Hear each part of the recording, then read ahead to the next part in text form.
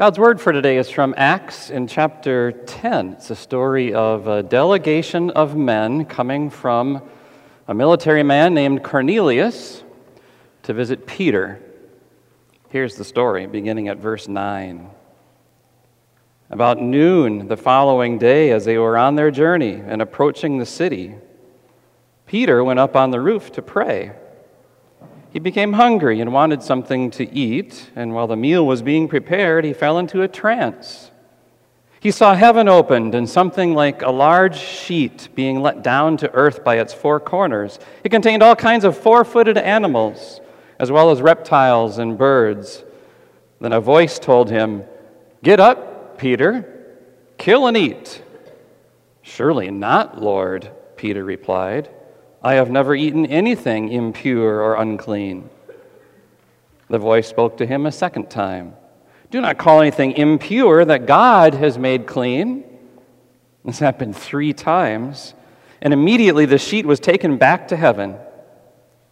While Peter was wondering about the meaning of the vision, the men sent by Cornelius found out where Simon's house was and stopped at the gate. They called out, asking if Simon, who was known as Peter, was staying there. While Peter was still thinking about the vision, the Spirit said to him, "Simon, 3 men are looking for you, so get up and go downstairs. Do not hesitate to go with them, for I have sent them." Peter went down and said to the men, "I'm the one you're looking for. Why have you come?" The men replied, "We have come from Cornelius the centurion. He is a righteous and God-fearing man who is respected by all the Jewish people. A holy angel told him to ask you to come to his house so that he could hear what you have to say." And Peter invited the men into the house to be his guests.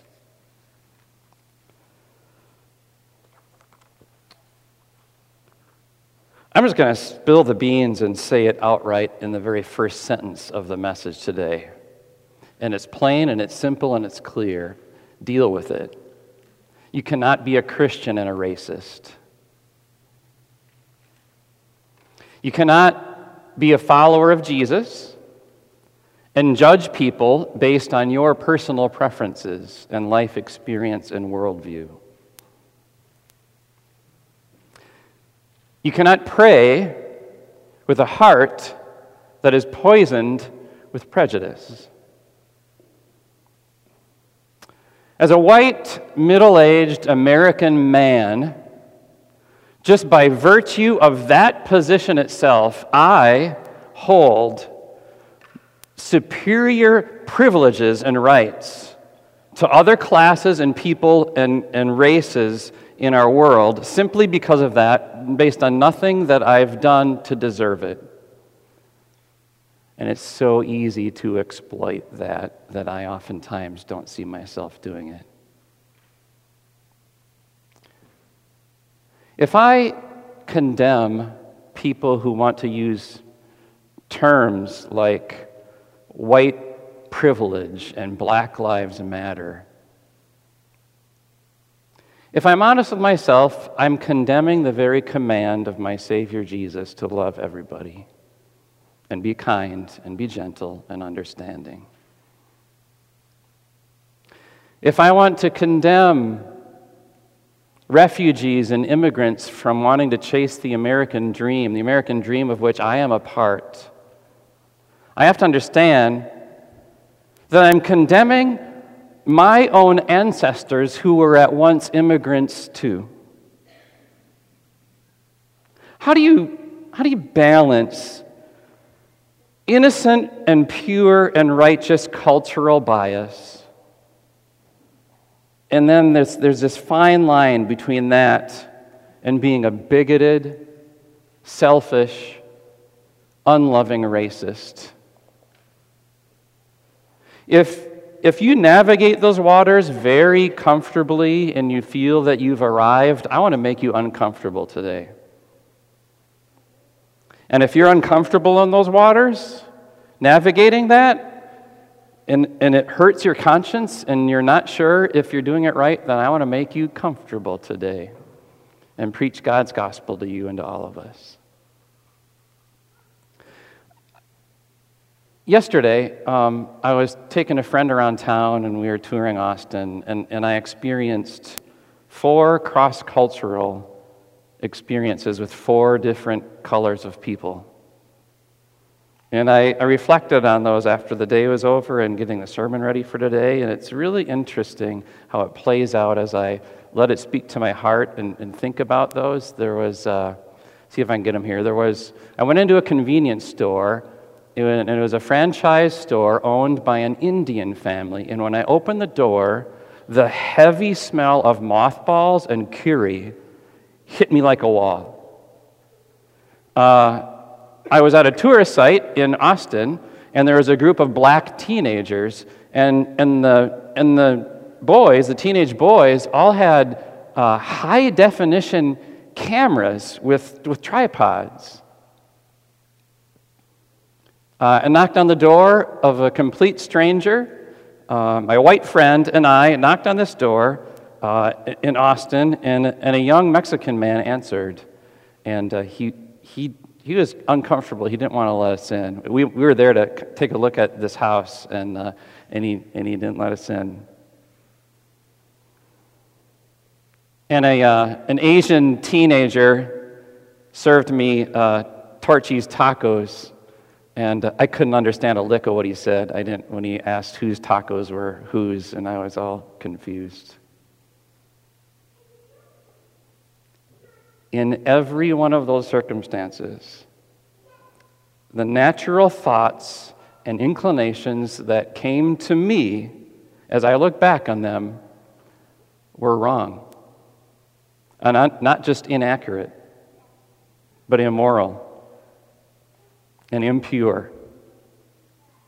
And if you want to call it racist, because I made judgments about all 4 of those individuals and groups and their color and their ethnic groups, I made judgments about them based on my white, American, male, middle-aged, privileged status. And I couldn't help it. It was there. How do I deal with myself? How can I, as a pastor of this church, say we should be a church of diversity and we should welcome people of all races and shapes and sizes when I can't even deal with that myself? And how can you navigate those waters? How can I encourage you, if you feel like you've nailed it, to understand that you probably have not? And if you're struggling with it, to understand that you have the grace and guidance of God who believes in you. And that you can be a person who accepts diversity and promotes it too. What is God's own dream for diversity in my heart and in my church and in my community? And how do I align myself to that? How can I change? There was a man in the 1960s who sought to make that change, not just in his own heart, but in the community, in our society. He was a civil rights leader. Kids, pay attention to here. If you have your message notes, your clipboard, I want you to write on that who I'm talking about. And if you need some help, talk to mom and dad. Because a civil rights leader in the 1960s promoted the idea, the concept, the dynamic, the promise of the American creed, of the American Constitution, that all people are created equal and have rights. And that dream that he had was opposed and despised and fought against. And he had to teach parents and teachers to teach in the 1960s black elementary school and middle school children how to deal with mobs that were incited with rage and hate, and how to block a police baton with their forearm, because it's better to break an arm than get a fractured skull. And it was because of his dream. Dreams push you forward to make a difference. They push you forward to an area of change that might not be comfortable for you, and they also help you deal with the suffering and the opposition and the resistance that's going to come your way because of it and be even stronger for it. And he was strong. And he was jailed, and he was tortured, and he was spit on, and eventually killed. Dr. Martin Luther King Jr. The worst pain of all had to be this: that members of his own Southern Baptist Convention, that Christian brothers and sisters in God's family resisted him too.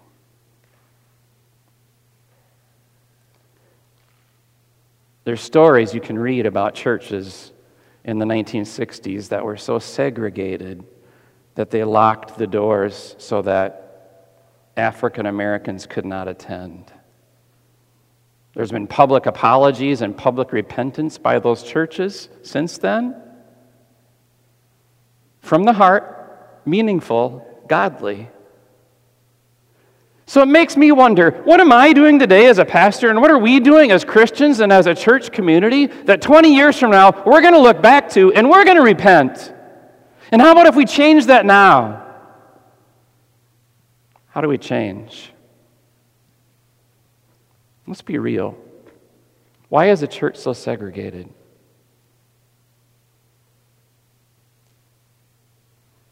Why does my own church denomination, under the guise of we can't change doctrine, refuse to change things that aren't doctrine and that turn people of other cultures away from my church denomination?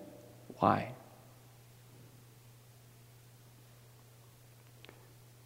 Why do we use a word like common table prayer as if it's common to everyone and it's only those who are in the club who know what common is, and yet we insist it is and it's not? Why do I go to the closest elementary school to this church right up the road, and I drive by during recess, and I see that 50% of the kids are white, 20% are Hispanic, 20% are black, and 10% are Asian. And I look at this church, and it's 90% white Europeans with a few others mixed in. And right now, the rest of you are going, who are those others? What are they doing here? Where are those outsiders?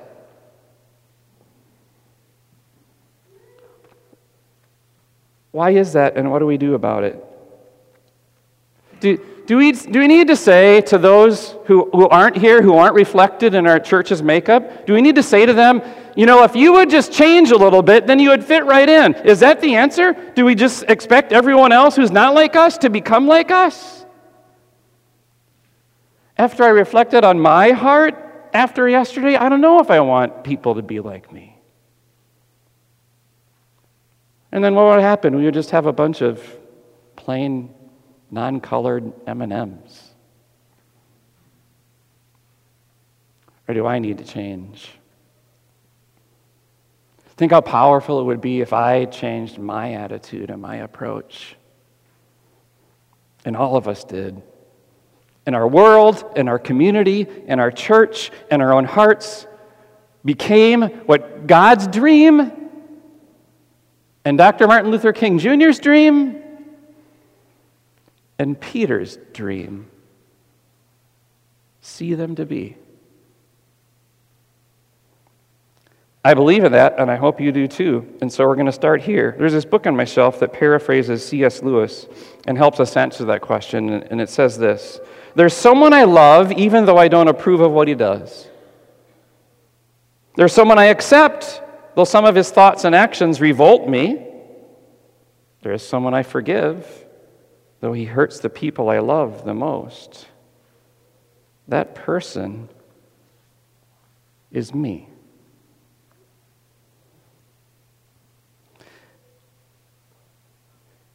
Do you know the person that we forgive more than anyone else? Ourselves. Do you know the person that you're patient with more than anyone else?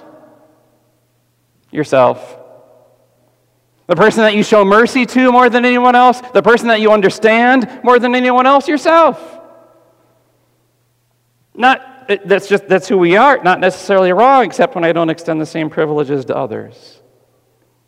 So you see, lack of diversity and sinful segregation is not a cultural issue at all. It's not a political issue at all. It's not a modern contemporary issue. It's not an ancient issue. It's not an American issue. It's a spiritual issue. It's a problem with my heart, the brown chocolate M&M that's on the inside. I'm the problem. So I'm thinking about this yesterday, and I'm at the Austin tourist site, and there's this group of black teenagers, and I'm walking behind them, and there's a young black lady walking in front of me, and I notice her hair, and a white, middle-aged American male would never wear hair like she had, but her hair was really cool. It was braided in some real neat ways and kind of cornrowed, I think that's what it's called, and had some different colors. And I just couldn't help it. I said to her, I really like your hair. And know what I thought as I said that? How honored she must feel really good today now. How honored she must feel that a white, middle-aged American man, superior in status to her, has now complimented her on her hair. I bet this just made her day. How do I deal with myself?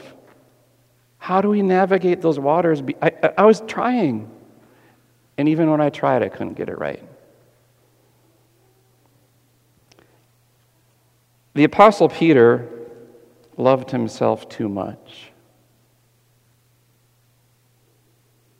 Like me, I love being a white, middle-aged American male, but I love it too much.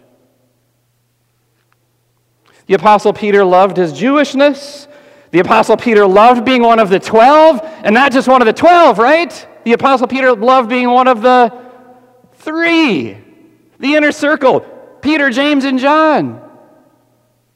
And the Apostle Peter, he felt he was superior to the rest of the disciples. The Apostle Peter became indignant with children and parents when the parents were bringing their children to Jesus. Remember this? And he was trying to shoo them away. The Apostle Peter, in his disciple days, became impatient with women who wanted Jesus to heal them, to listen to them, to speak to them.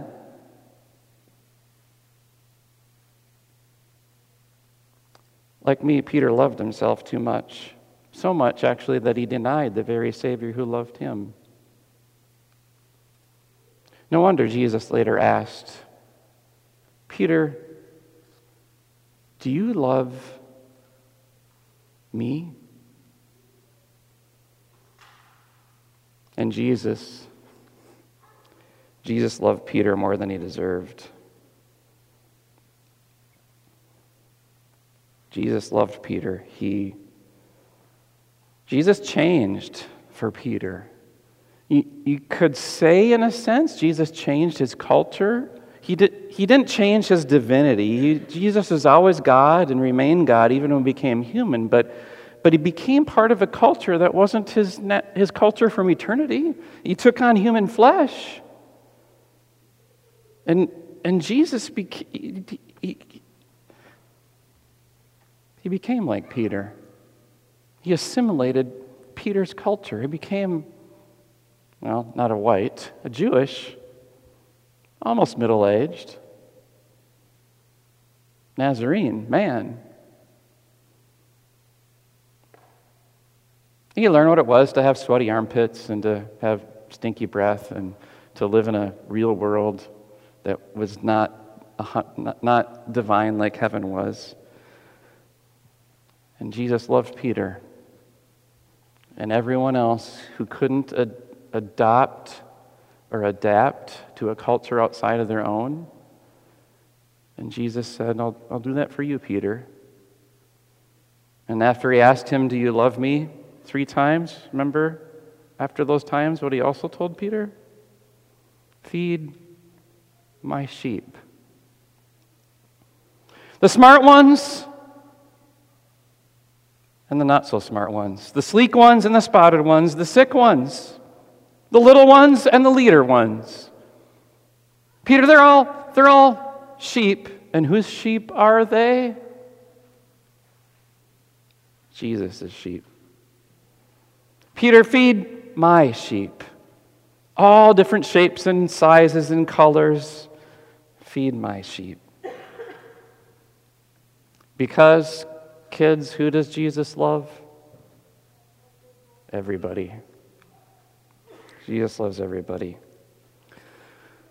So, the main thrust of this vision that Peter has, that God sent him to interact with Cornelius, a Gentile, has some history behind it. Back in the Old Testament days, in ancient times, God developed his people, Israel, by giving them specific dietary laws, among other laws, church laws, societal laws, and these laws about what they could eat and not eat. And there were animals that were considered unclean and impure, including pork. And so God gave these laws to the Israelites. Then when Jesus came, he established really a new identity for God's people. And no longer was the identity attached to these transactional laws or keeping religious rules. But Jesus actually turned some of those rules upside down. Remember, Jesus broke the Sabbath on multiple occasions? Intentionally, because he's saying your identity now as God's people is not transactional, it's not related to rules, it's a relationship. It's transformational. It's not based on keeping dietary rules, it's based on God's love for you, on sending his son for you. And so he gave them a new grown-up identity, the Israelites. So that's the background for these words as God gives them to Peter. And Peter sees these animals, and in the vision, God says, I want you to eat them. Surely not, Lord, Peter replied. I've never eaten anything impure or unclean. The voice spoke to him a second time, and even a third time. Do not call anything impure that God has made clean.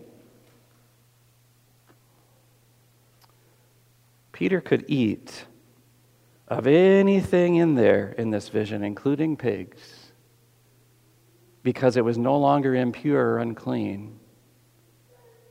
Because the pure one, the innocent one, the clean and holy one, Jesus, took on the ultimate impurity and uncleanness by coming to save Peter from himself, from his love of himself that loved himself too much, from his blindness to other people's need.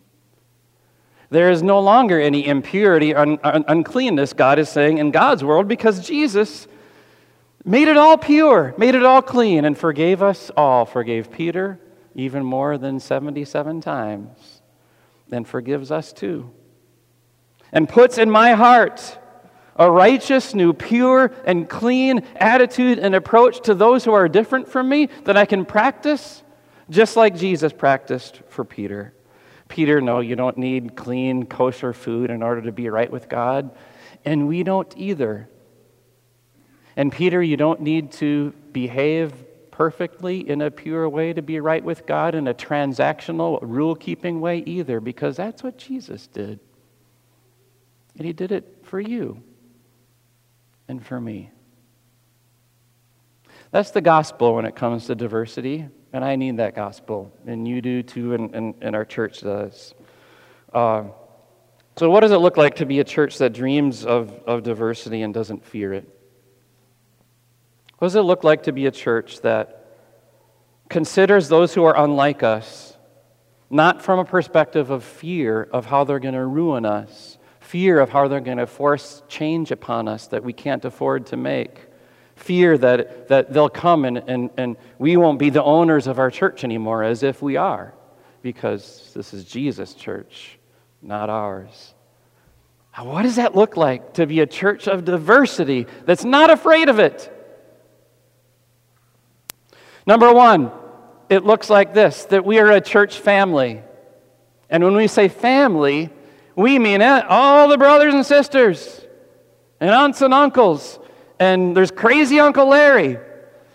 And there's brother Stu that we haven't got along with for a while. And there's white brothers and sisters. And there's black brothers and sisters. And there's Asian brothers and sisters. And there's Hispanic brothers and sisters. And there's old and there's young. And we're a family. Why? Because we're all brown on the inside.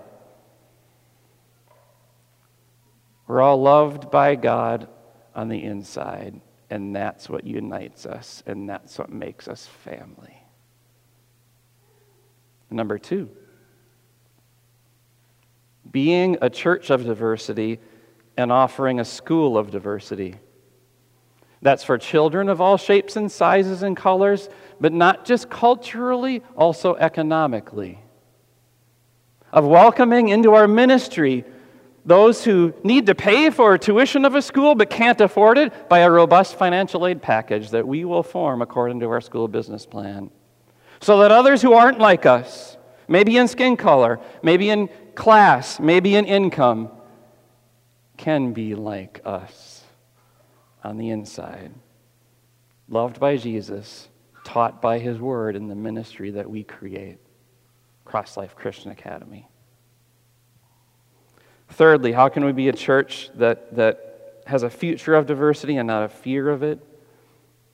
We can be radically committed to reaching new people outside the faith, outside our church, who have no idea what faith in Jesus is like and no idea of how church people behave.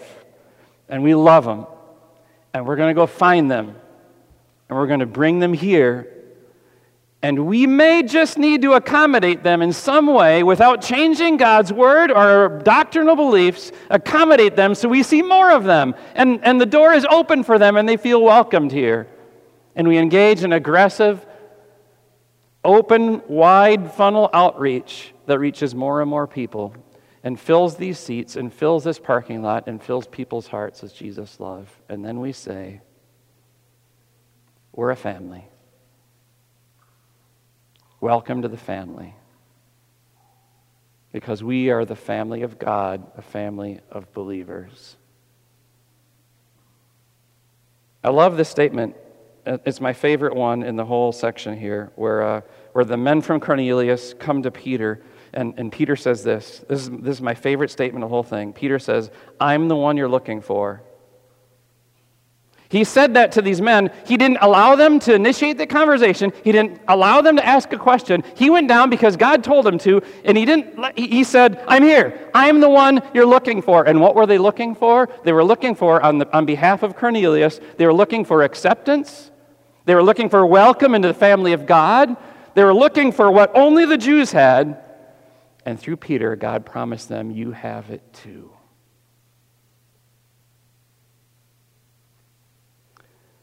Jesus says the same thing to you.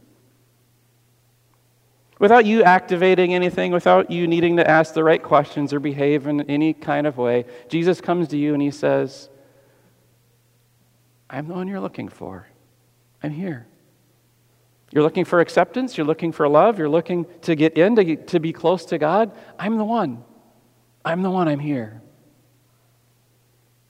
And then you and I say that to others. We say it to young African-American girls with cute hair. And we say it to Hispanic families in our community. And we say it to low-income families and the underprivileged. And we say it to them not because we're superior, but because we are their servants. And we love them, and Jesus loves them too. We say, I'm here. I'm here. I have what you're looking for. Our church has what you're looking for. I'm here. I'm the one. And then guess what's going to happen? Here's what happens. When we approach diversity with an open heart and with love and the way Jesus wants us to, when we do that, here's what happens. Then they are the ones who end up saying that to us.